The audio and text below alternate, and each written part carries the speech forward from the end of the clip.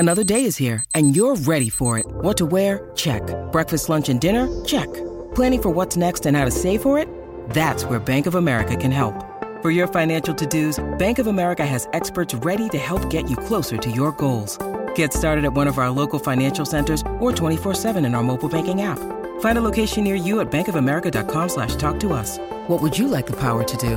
Mobile banking requires downloading the app and is only available for select devices. Message and data rates may apply. Bank of America N.A., member FDIC. When you need mealtime inspiration, it's worth shopping Kroger, where you'll find over 30,000 mouth-watering choices that excite your inner foodie. And no matter what tasty choice you make, you'll enjoy our everyday low prices, plus extra ways to save, like digital coupons worth over $600 each week. You can also save up to $1 off per gallon at the pump with fuel points. More savings and more inspiring flavors make shopping Kroger worth it every time. Kroger, fresh for everyone. Fuel restrictions apply. This episode is brought to you by Shopify. Whether you're selling a little or a lot, Shopify helps you do your thing, however you cha-ching. From the launch your online shop stage, all the way to the we just hit 1 million orders stage. No matter what stage you're in, Shopify's there to help you grow. Sign up for a $1 per month trial period at shopify.com/special offer, all lowercase. That's shopify.com/special offer.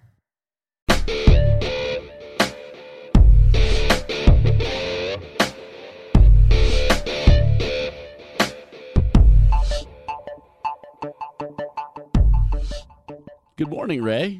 Hi, Marcus. What you doing today? I'm feeling glammy on this gray day. What are you doing today? I noticed the little swatches of glittery makeup under your eyes. I know. I felt like getting made up before we record today because of what we are talking about and the angle we are going to go in. Talking about the roots of glam rock on the imbalanced history of rock and roll. It's sponsored by Crooked Eye, our friends at Crooked Eye Brewery in Hatboro, and they sponsor our podcast every week, and we thank them. But what we're doing is kind of getting into the hot tub time machine, and we're going to go back to when Flower Power and All You Need Is Love and all that was the main thing, the thrust of what was going on both sides of the pond. Yeah, I mean, you had the electric folk on our side of the pond. You had, on their side of the pond, the British invasion, and then you had some weird things developing in the underbelly, kind of like you had the weird things developing in Detroit and New York and D.C. In the roots of punk, talking about proto-punk and stuff, right. So you had all of these different spin-offs of rock and roll breaking out, and one of the craziest ever to come out of it, and it influenced generations ahead of it, came out of all of that insanity. You know, I never heard of Marc Bolan much until T-Rex became the name of the band. And they started as Tyrannosaurus Rex, had 3 albums, and were fairly successful in the UK. Oh, yeah, they were very successful in the UK, but according to Mark, something was missing. They were kind of caught up in the trend of the time, and yet they had people supporting them, like people like John Peel, who's an influential presenter on the BBC forever. Tony Visconti's a big player whose name comes up all through the 60s and 70s as a young producer. That documentary, Cosmic Dancer, reminded me of so much. We both watched it the week before we put this episode together, and I never realized, I knew his name was associated to T-Rex, but I never knew how much he was involved, how deeply, and for how long. One of the icons, one of the great producers of all time. And his perspective in Cosmic Dancer, which you can find on YouTube, we did, it gives you his view of what was going on, which kind of, when you take the multiple views of Marc Bolan from the Tyrannosaurus days to the T-Rex days and towards the end of his life, dying tragically in 1977, Tony's view is very interesting and adds clarity to the perspective of the other people who were interviewed for the documentary. And I thought that was one of the best parts of that film. Yeah, Tony was fantastic, and you're right, he was probably that middle point, and he really pulled all of the craziness together that was Marc Bolan and did a real good job, but it also explains why you hear the Bowie sound, why his sound became what it was. And while Marc was the creative behind it, Tony Visconti was really one of the driving forces that helped that sound happen, and we'll hear it later on in the 70s as well. I really liked it when Tony said that Marc insisted that he read Tolkien. He had to read Tolkien for him to get it, to understand. And to understand, we've talked about this in other episodes, the influence of Tolkien on rock and roll. Huge.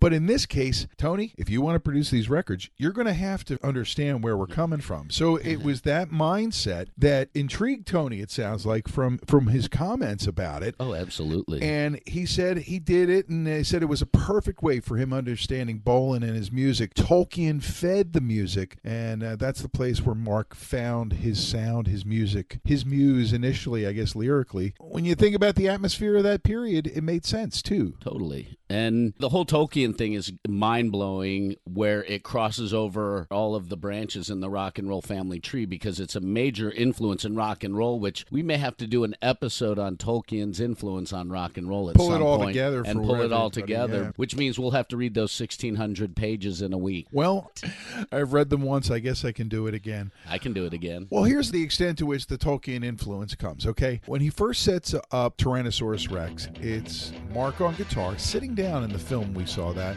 and he's got very folky Steve Porter on congas, because it's the closest he could find there in his circle in London to the music that he heard performed by Ravi Shankar, so that he wanted that influence in there. Once he heard Shankar's music, he wanted the influence. So his friend Steve Porter became his drummer, and he even went so far as to, I guess you say, nudge him towards taking the stage name Steve Peregrine Took, which is a character out of The Hobbit and those stories. This is the atmosphere in UK, late 60s, as opposed to America, a different way of doing whatever the fuck you wanted. Where at the same time you had all these bands like The Doors and other bands from America breaking all the rules here. These guys were rule breakers there because they were just putting on the makeup and the silk suits and some pretty hair and getting glamorous. Yep. He was a dandy, right? He was definitely a dandy. And you know what else comes up in this as well? Jack Kerouac attitude comes up a little bit in this too, because the beatnik influence is there as well because of the freedom aspect. Got it. And it's fascinating how all of this was pulled together and this amazing sound was put together. But go ahead and go, because I sort of jumped a little bit. Well, Jack had an influence on the San Francisco scene. He had an influence philosophically on everyone who was a thinking person in rock and roll in those Laurel days. Canyon, too. Probably, yeah, because of the people. You think about the minds, you knew they were all plugged into that, the whole concept of further. Could you imagine, like, Frank Zappa and Jack Kerouac hanging out? If there's film, I want to see it. That's all I'm going to say. We were talking about the flower power of 67, 68, and the 69, too. Things were still going pretty strong through Woodstock and beyond as far as the whole peace, love, and rock and roll. Well, John Peel called him a flower child with a knife up his sleeve. I thought that was an interesting description of Bolan. And when you look at him on screen, you see the look he gives the camera, and it almost has that, yeah, I'm soft and frilly, and I've got something to sing about, but I'll punch the shit out of you as soon as I look at you if you look at me. He could be that kind of guy, it sounds like. He did have that attitude. He had a big ego. I think it was his brother who said that he had such a big ego he could never let his guard down, because then he would expose himself as immortal, and he believed that he was otherworldly. This was... The voice in the documentary was reading his journals and his books. So these are all the writings of Marc Bolan himself, thinking that he was otherworldly and that he just had this hugeness. And it's an interesting descriptive of Bolan, because you're right, flower power with a knife up his sleeve, and that fits him to a T. But the weird thing is he was non-political. He was completely non-political. He wanted the escape and the fantasy. It was the other guys in the bands that were more politically active than he was. And he stayed clear of all the anti-war Always. stuff in the music, always. The whole time, he stayed true to himself. His first wife, June, was his soulmate and a bit of a muse for him, and they stayed together through all the psychedelia. But before that, what happened, Marcus? Something wonderful is in the offing. Tony Visconti said it was the arrival of the electric guitar in Marc Bolan's life that brought things into focus, helped them to change the name to T-Rex, and created the sound that everybody suddenly went, what the fuck is that? And when you put together, like his appearance on Top of the Pops, where he comes out and he, unbeknownst to anyone, puts a little makeup, glittery teardrop makeup under his eyes, and the way he was already dressed, and the way you see it there, right? And you see the spark of glam. And a lot of people say it's the very beginning, but there are always dandies that's well-dressed and coiffed gentlemen of London. And he fancied himself a dandy in the history of, say, Beau Brummel, who was a famous figure in English dandy history, I should say. So, he saw himself as this well-dressed, well-coiffed, and now glamorous. He mentioned the word glamorous in his journals and stuff. And then Ride a White Swan hits. It's a turning point. It turns on the sex in his rock and roll and makes T-Rex instantly famous in UK, but initially not so much in the US. Ride it all out like a bird in the sky. Let's ride it all out like you were a bird. Fly it all out like an eagle in a sunbeam. Ride it all out like you were a bird. It took a while for him to get big in the U.S. because he was huge in Europe and he was huge in England, sold tons of 45s, tons of albums. He was blown away and flattered by the fact that so many girls had posters of him on their walls all over the world. I like being loved. Isn't it nice that someone can love you enough to put your picture on their bedroom wall? The frightening thing is the sheer strength of it all. All right, let me give you a little timeline plug-in here that might help you to understand how this unfolded and maybe a little bit of why. Because it's something we've been talking about getting ready for this episode is why did they not get as popular here in the U.S. as they did in the U.K. and other places? When they first put out T-Rex in 1970, the kids who were going to become the huge T-Rex fans like me were still 2 or 3 years too young to get it, to understand it, or even feel it. Hell, we weren't even in a Bowie yet. True. Fast forward, that record becomes, oh shit, did you hear they have a first record? After the release of Electric Warrior, which is obviously legend. In my life, everybody who's a few years older and younger than me. It is an important album. That album, I think, really shaped Bowie and so many more to come ahead of him. That album really had a big influence on England. The Slider comes next, and that's the continuation of the ride that T-Rex has been on, right? And I remember in a time when not that many people had album covers on T-shirts, a couple people in my junior high school walking around wearing the Slider cover on their T-shirt. I was like, how did they do that? And they went someplace and had it pressed and onto the T-shirt when it wasn't being done very often, I guess. Mm-hmm. But it was everywhere. You'd see people with T-Rex written onto their army jackets, like on the sleeve of their army jackets, or a logo or stuff like that drawn on their notebooks. And it really became the cool band, or one of the cool bands to be following. And in 73, they do Tanks. And that's another big hit here. Maybe not as big on scale as the UK, but they were selling a lot of records here in the States because of the sheer size of the country and the size of the record-buying public here. Do you remember him playing tours or touring then? I was 5, 6, 7 years old. I don't remember any T-Rex Marc Bolan type of tours at that time. I'm not 100%, but I might have seen them on Don Kirshner's rock concert or the Midnight Special or something. But I heard them on the radio, AM radio, but more on FM. This is a band that FM radio really went hog wild over. And what I'm getting around to is the next phase, and we learned this from watching The Cosmic Dancer. During the sessions for that album and things after that, things were not good. Him and his wife had split. He and Gloria Jones, who had been in his band, took up with each other, cheating on their spouses. She talks about it openly in the documentary. They end up together, and that leads to the fatal night in 1977. She's driving the car, and in the documentary, someone tells the story of how Marc foretold his death. I remember that part of the story. One of the things he told me at dinner when we were talking about his heroes and the people he emulated, Chet Baker was a hero, and James Dean was a huge hero. And I said, well, be careful of having James Dean as a hero because you might end up dying in a Porsche.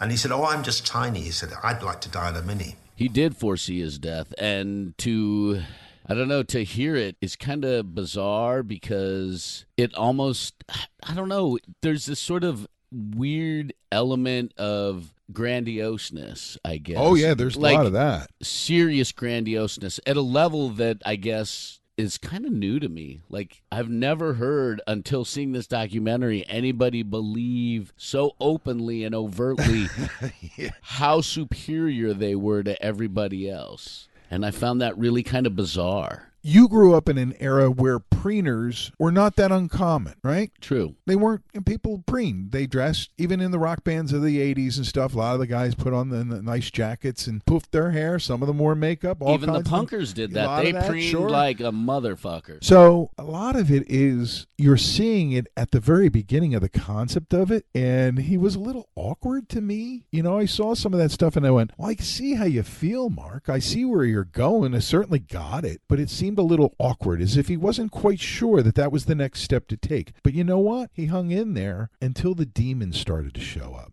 And that's where we should pick things up when we continue this episode about Marc Bolan, T-Rex, and the birth of Glam on the imbalanced history of rock and roll. You know, Marcus, with life on hold, our friends at Crooked Eye Brewery want everyone to stay safe so that we can all get through this. And I know you're washing your hands a lot, right? I am definitely keeping as clean as I can be, washing my hands, using safe distancing. Ray, you know, they also want you to know over at Crooked Eye that you can bring your growler to the brewery on Montgomery Avenue in Hatboro for a refill. Yes, as long as this thing goes on and they have beer, you can do that. Yeah, the boys have been busy, right? They have been very, very busy. Hey, Marcus, I learned something about our buddies at Crooked Eye during the last week or so. What's that? We always thank Paul and the gang there at the brewery, but I found out that a lot of people call Paul Mulheron Pete. What? So, do we thank Paul and Pete and Jeff for their continued support and keeping things going there at the brewery? I think we do, and we want you to keep up on the latest developments at Crooked Eye on their social media sites, as well as at crookedeyebrewery.com. And while there's no live music in the brewery right now, go to Crooked Eye Brewery Online Open Mic on Facebook for nightly live performances in the Crooked Eye spirit. Crooked Eye Brewery, the cure for what ails you since 2014. Hello, Pantheon Podcast listeners. Christian Swain here to tell you more about my experience with Raycon earbuds. Our family now has 3 pairs of Raycon earbuds around the house, and my wife just grabbed a pair of the Headphone Pros to replace some headphones from a company that was double the price. And yes, she loves them. Now, if you haven't pulled the trigger on a pair of Raycons, or even if you have, but you're in the market for another pair because they're just that good, well, now is the time to check them out, because they just launched their upgraded model of the best-selling everyday earbuds. With Raycon's upgraded everyday earbuds, now you also get active noise cancellation, ergonomic design, and multi-point connectivity that lets you pair with 2 devices at once. New quick charge function, 3 customizable sound styles, plus awareness mode. Available in a variety of vibrant new colors to complement any and all skin tones. I even have a pair of earbuds in a cool green color. I have tried just about every earbud known to humankind, and these Raycons are fantastic. Seriously, if you've been wanting to check out Raycons, there truly is no better time. You're going to ask yourself why you didn't check them out sooner, and Raycon offers a 30-day happiness guarantee. So what are you waiting for? Go to buyraycon.com/Pantheon today to get 20% off your Raycon order, plus free shipping. That's right, you'll get 20% off and free shipping at buyraycon.com/Pantheon. buyraycon.com/Pantheon.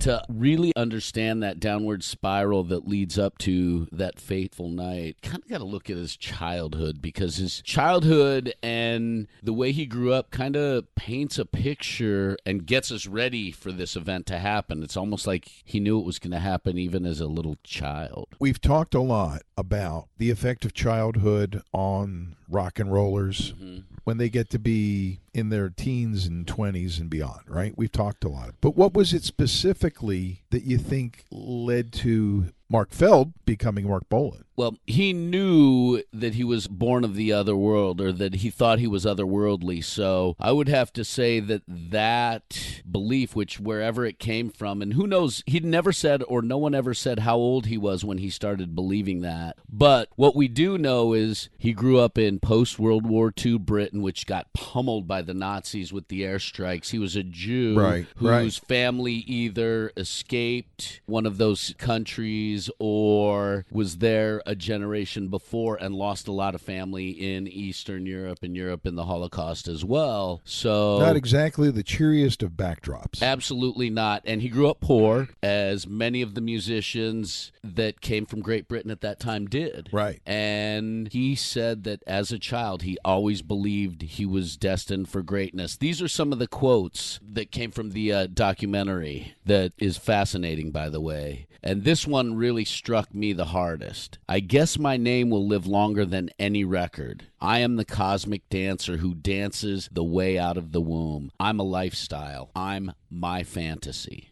Wow. It tells you right there that he is completely lost in who he is in his own world. He is completely lost in himself. But if you construct something in your mind from your childhood, and I'm sure that there are people who have become great in other things who had the same kind of vision, not everybody wakes up and says, one day I'm going to be this, and goes for it and attains it to whatever level. Even someone in, say, sports. Michael Jordan, they said, wasn't much of a basketball player when he was a young kid. He was more interested in baseball, which we know he had an interest in it. But once you get to a certain point in your life, you start to see things. Some people, everybody comes to their thing in their own time and way. It's unusual to find a musical prodigy at such a young age feeling the call inside themselves for future greatness. And it's fascinating to me. And we don't know if he was a bully, but somebody said that when he was bullied or picked on because he was little, he became or thought in his mind that he was a greater person than the bully. And my guess is he probably tried to whoop their ass after that. But they didn't go into details, which explains the knife up his sleeve, the flower child with the knife up his sleeve. I love that quote. It's a great quote. That is a great quote. But like some of the other journal notes that came out of him were, I like being loved. Isn't it nice that someone loves you so much that they put a picture of you on their wall? The frightening thing is the sheer strength of it all. So he knew the power that he had, right, and he knew how to use it, and he was glad to use it for his advantage. What you're talking about there, all that from the childhood perspective and all of it, really gives people a nice frame of reference for the Marc Bolan personality. Whatever you want to call it, or however else you want to describe it. It gives people who don't know, who've just heard Jeepster or Get It On the radio, it gives them a little more depth about the personality and where he was coming from an early age. And that's why the Tyrannosaurus Rex days happened on the level they happened. And we talk about how they crossed over when whatever they were before in America, which wasn't probably that much, maybe some underground radio play, they crossed over with the T-Rex name. It was catchy. There was a whole first craze of dinosaur love in this country. People went, oh, T-Rex, that sounds cool. And then they heard the music. And then if you heard Electric Warrior, oh my God. That album's brilliant. It just grabbed you by your teenage short and curlies and made you listen. And it still happens to guys who are my age and guys who are your age. Oh, absolutely. That album still has the same feels that it had back then, and it will always have the same feels. And there's a relevance and a timelessness about that gives it that power. But then again, that was his vision. So we were talking earlier, and it's kind of what we're dancing around here is why wasn't he bigger, longer? Why wasn't T-Rex more of an impact band in America? They had their influence. We've talked about bands that are the influencers. The MC5, right? When we're talking about punk rock. We talked about the Yardbirds. We talked about the bands that are the influencers that help other bands, Velvet Underground, that influence other musicians, younger guys and gals, to become rock bands. It's part of the way things flow sometimes. And in a lot of ways, you look at T-Rex, you're seeing the roots of a lot of what's coming at you. The sounds, the zounds of T-Rex coming at you in different forms from different bands by the mid to late 70s into the 80s. Going back, you can explain this to me because I'm younger. I guess. Because you're closer to experiencing this type of a thing personally. In the documentary, they said that T-Rex or Marc Bolan or Mark Feld was a big Elvis fan until he saw Eddie Cochran, and that changed everything. What was it about Eddie Cochran that was different than Elvis? Because Elvis shook some shit up. So what was it about Eddie Cochran that was different and special in that way? Okay, let's go into an alternate universe when you and I are the same age, and it's 1958, 59, and we're about 15. Okay. We're the same guys, then we love Eddie Cochran. Because you're so nuts about punk rock and where it came from and all those things, and your love of this artist and that artist and different genres, and same with me. A lot of it goes back. They all looked at Eddie Cochran, just like they all looked at Gene Vincent. It was an amazing rock and roller, and they weren't as big as Elvis, but they were way cooler in a lot of ways. Coolness. So Eddie Cochran was like the ultra cool version and the ultra hip underground version of Elvis? Yeah, like Elvis meets Chuck Berry? Sure. Oh, fuck. Throw on 20 Flight Rock and you'll know exactly what I'm talking about. All right. I know a little bit Eddie Cochran, don't know enough about him, and we need to do an episode about Sure him, we which do. means I get to do a lot of studying, which is exciting. Exactly why I want to do it. And here's another thing you mentioned about Marc Bolan that explains something about why he wasn't bigger longer. He said this in his journals: personally, the prospect of immortality doesn't excite me,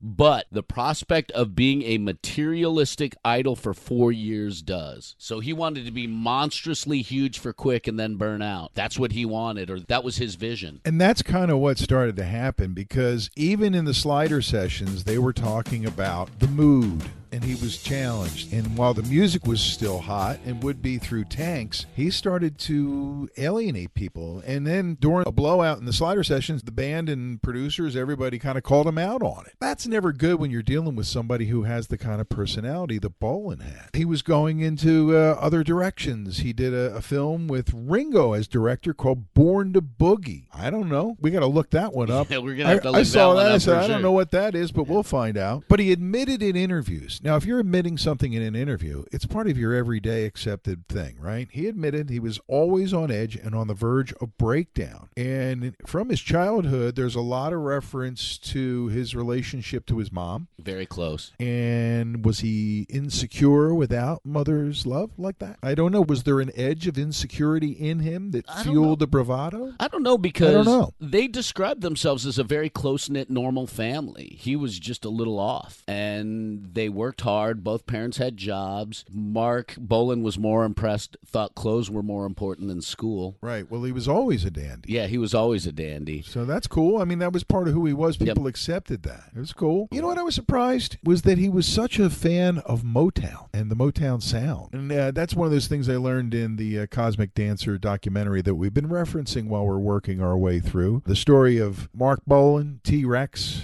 and a lot of other people that you probably know, like Tony Visconti. We mentioned him earlier. And Tony Visconti is, as we've said a few times, a major player in the direction of rock and roll. He had a huge influence on David Bowie, yes, and so many more. Yes, and just a really nice guy who likes to talk about it now because he knows how important what he experienced was. So things take an even darker turn in 76. They go to Munich, Marcus, and while they're there, set up for what would eventually be the last record from T-Rex, Marc started to have visions, and I don't know if there was some blend of intake involved or whether it was his mind, but he was seeing and feeling spirits in the place where they were, which Munich had been heavily damaged in World War II. And in the documentary, they get into more detail, but let's just say that he felt the souls that died in World War II was an apt description. And in some accounts, he told people that he saw them as well. And whether it's in his mind or real is almost irrelevant. It's the story of what happened there. And I can understand where a guy like Marc would feel that, would understand it. Because they say if you're in Berlin or Munich or some of the cities that really got heavily bombed, you feel it around you. And I've never been there, but I've been to both. It's part of the reason why Bowie and those guys were drawn to Berlin later on. So, well,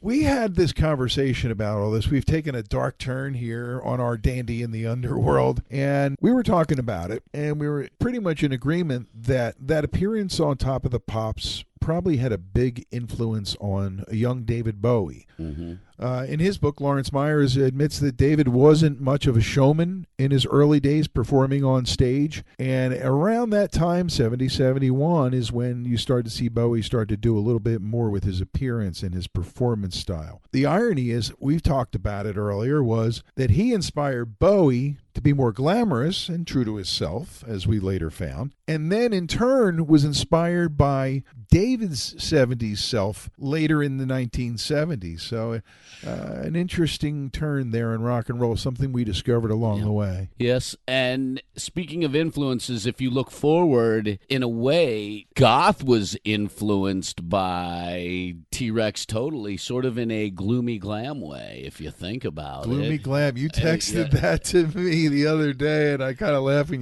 you said it because it describes what you're talking about. Oh, yeah. Adam Ant, his early stuff before he, and even as Adam and the Ants, was totally influenced by T-Rex, the showman, the makeup, and all of that. Bauhaus does an incredible cover of Telegram Sam. Incredible cover of Telegram Sam. I get to play that. I get to play Telegram Sam all the time. We go deep on my syndicated show, the ones I do at the Soul Kitchen. We go deep all the time, and that's one of my favorites that I get to play there.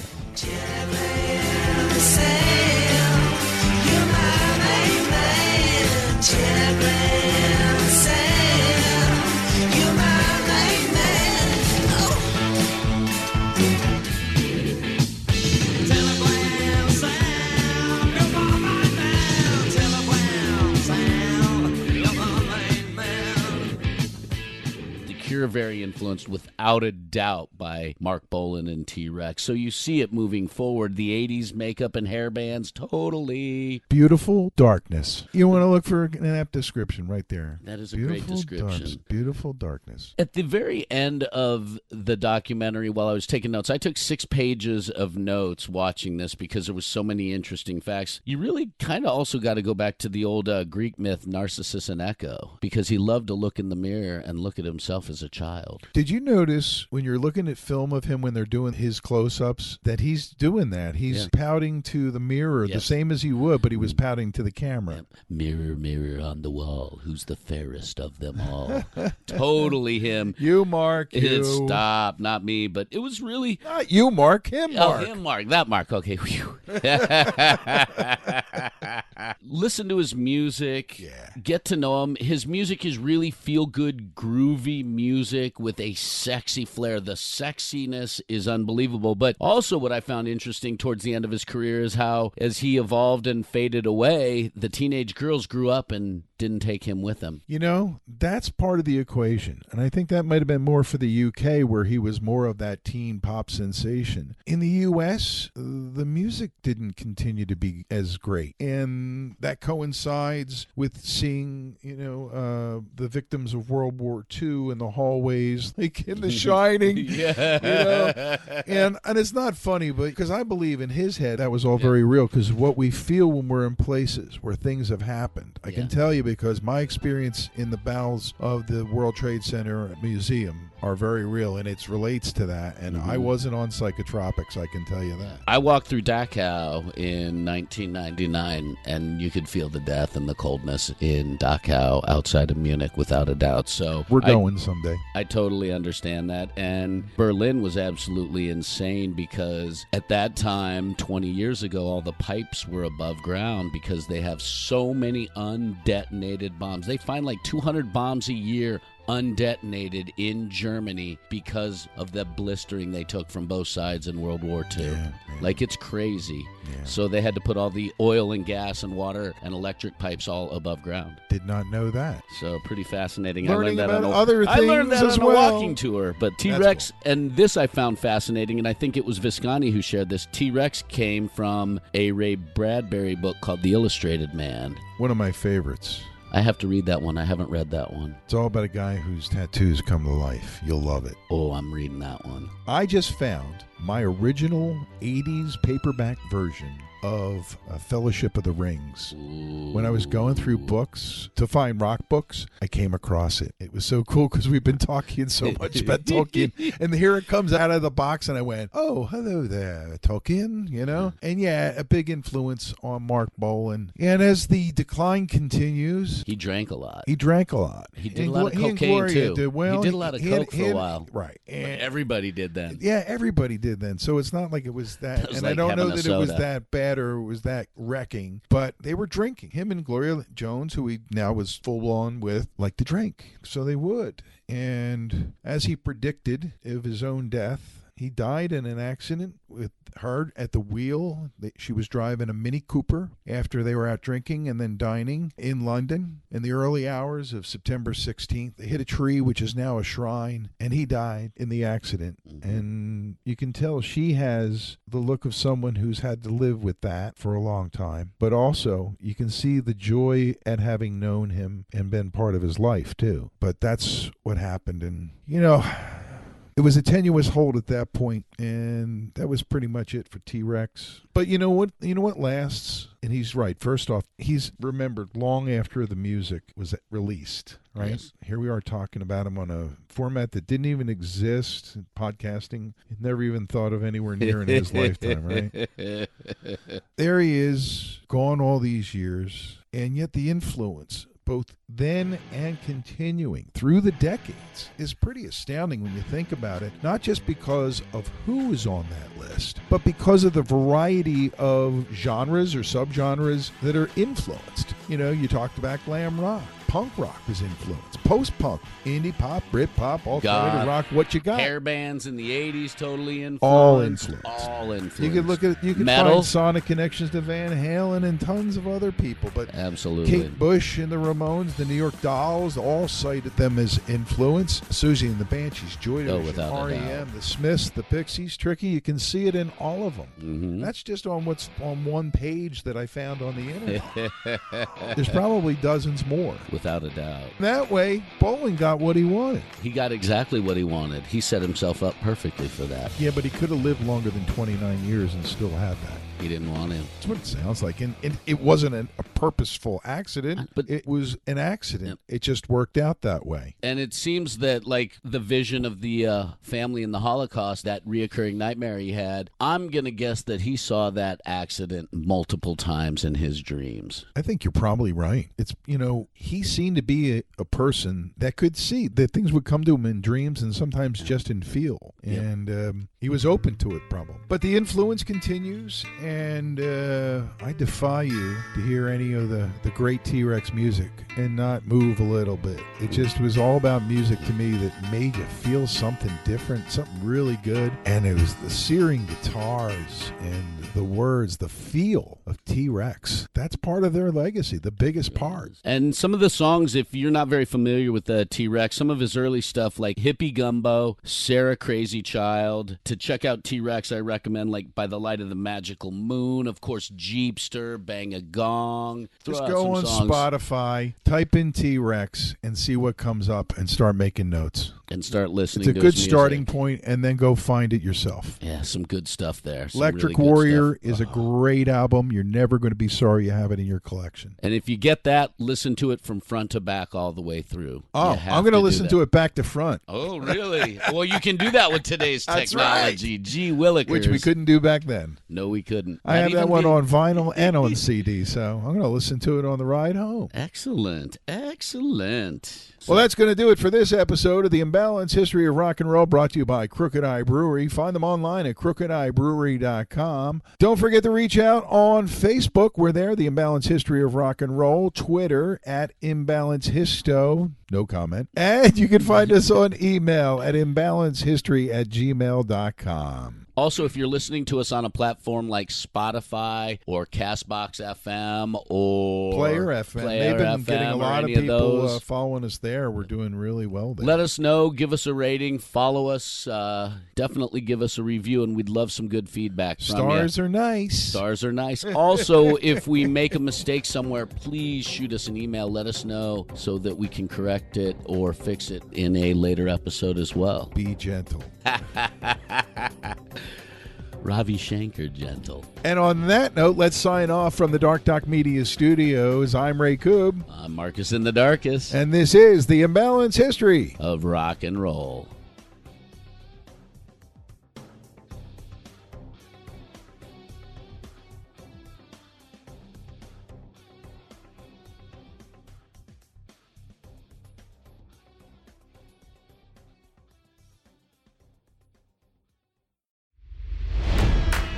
It's NFL draft season, and that means it's time to start thinking about fantasy football.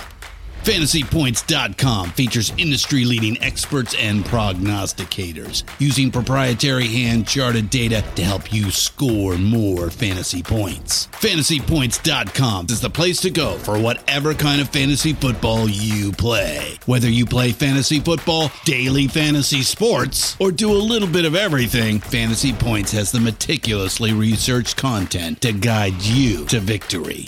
And why wait for the fall? Fantasy Points also covers the new spring football league, the UFL. Join the guru, John Hansen, Scott Barrett, Joe Dolan, and other massive names in the fantasy football universe with an exclusive offer. Use code Pantheon for 15% off any Fantasy Points package, including the all-in package, with access to every article, tool, and data nugget that Fantasy Points has to offer. That's FantasyPoints.com and code Pantheon for 15% off at Fantasy Points. FantasyPoints.com, code Pantheon. Score more fantasy points.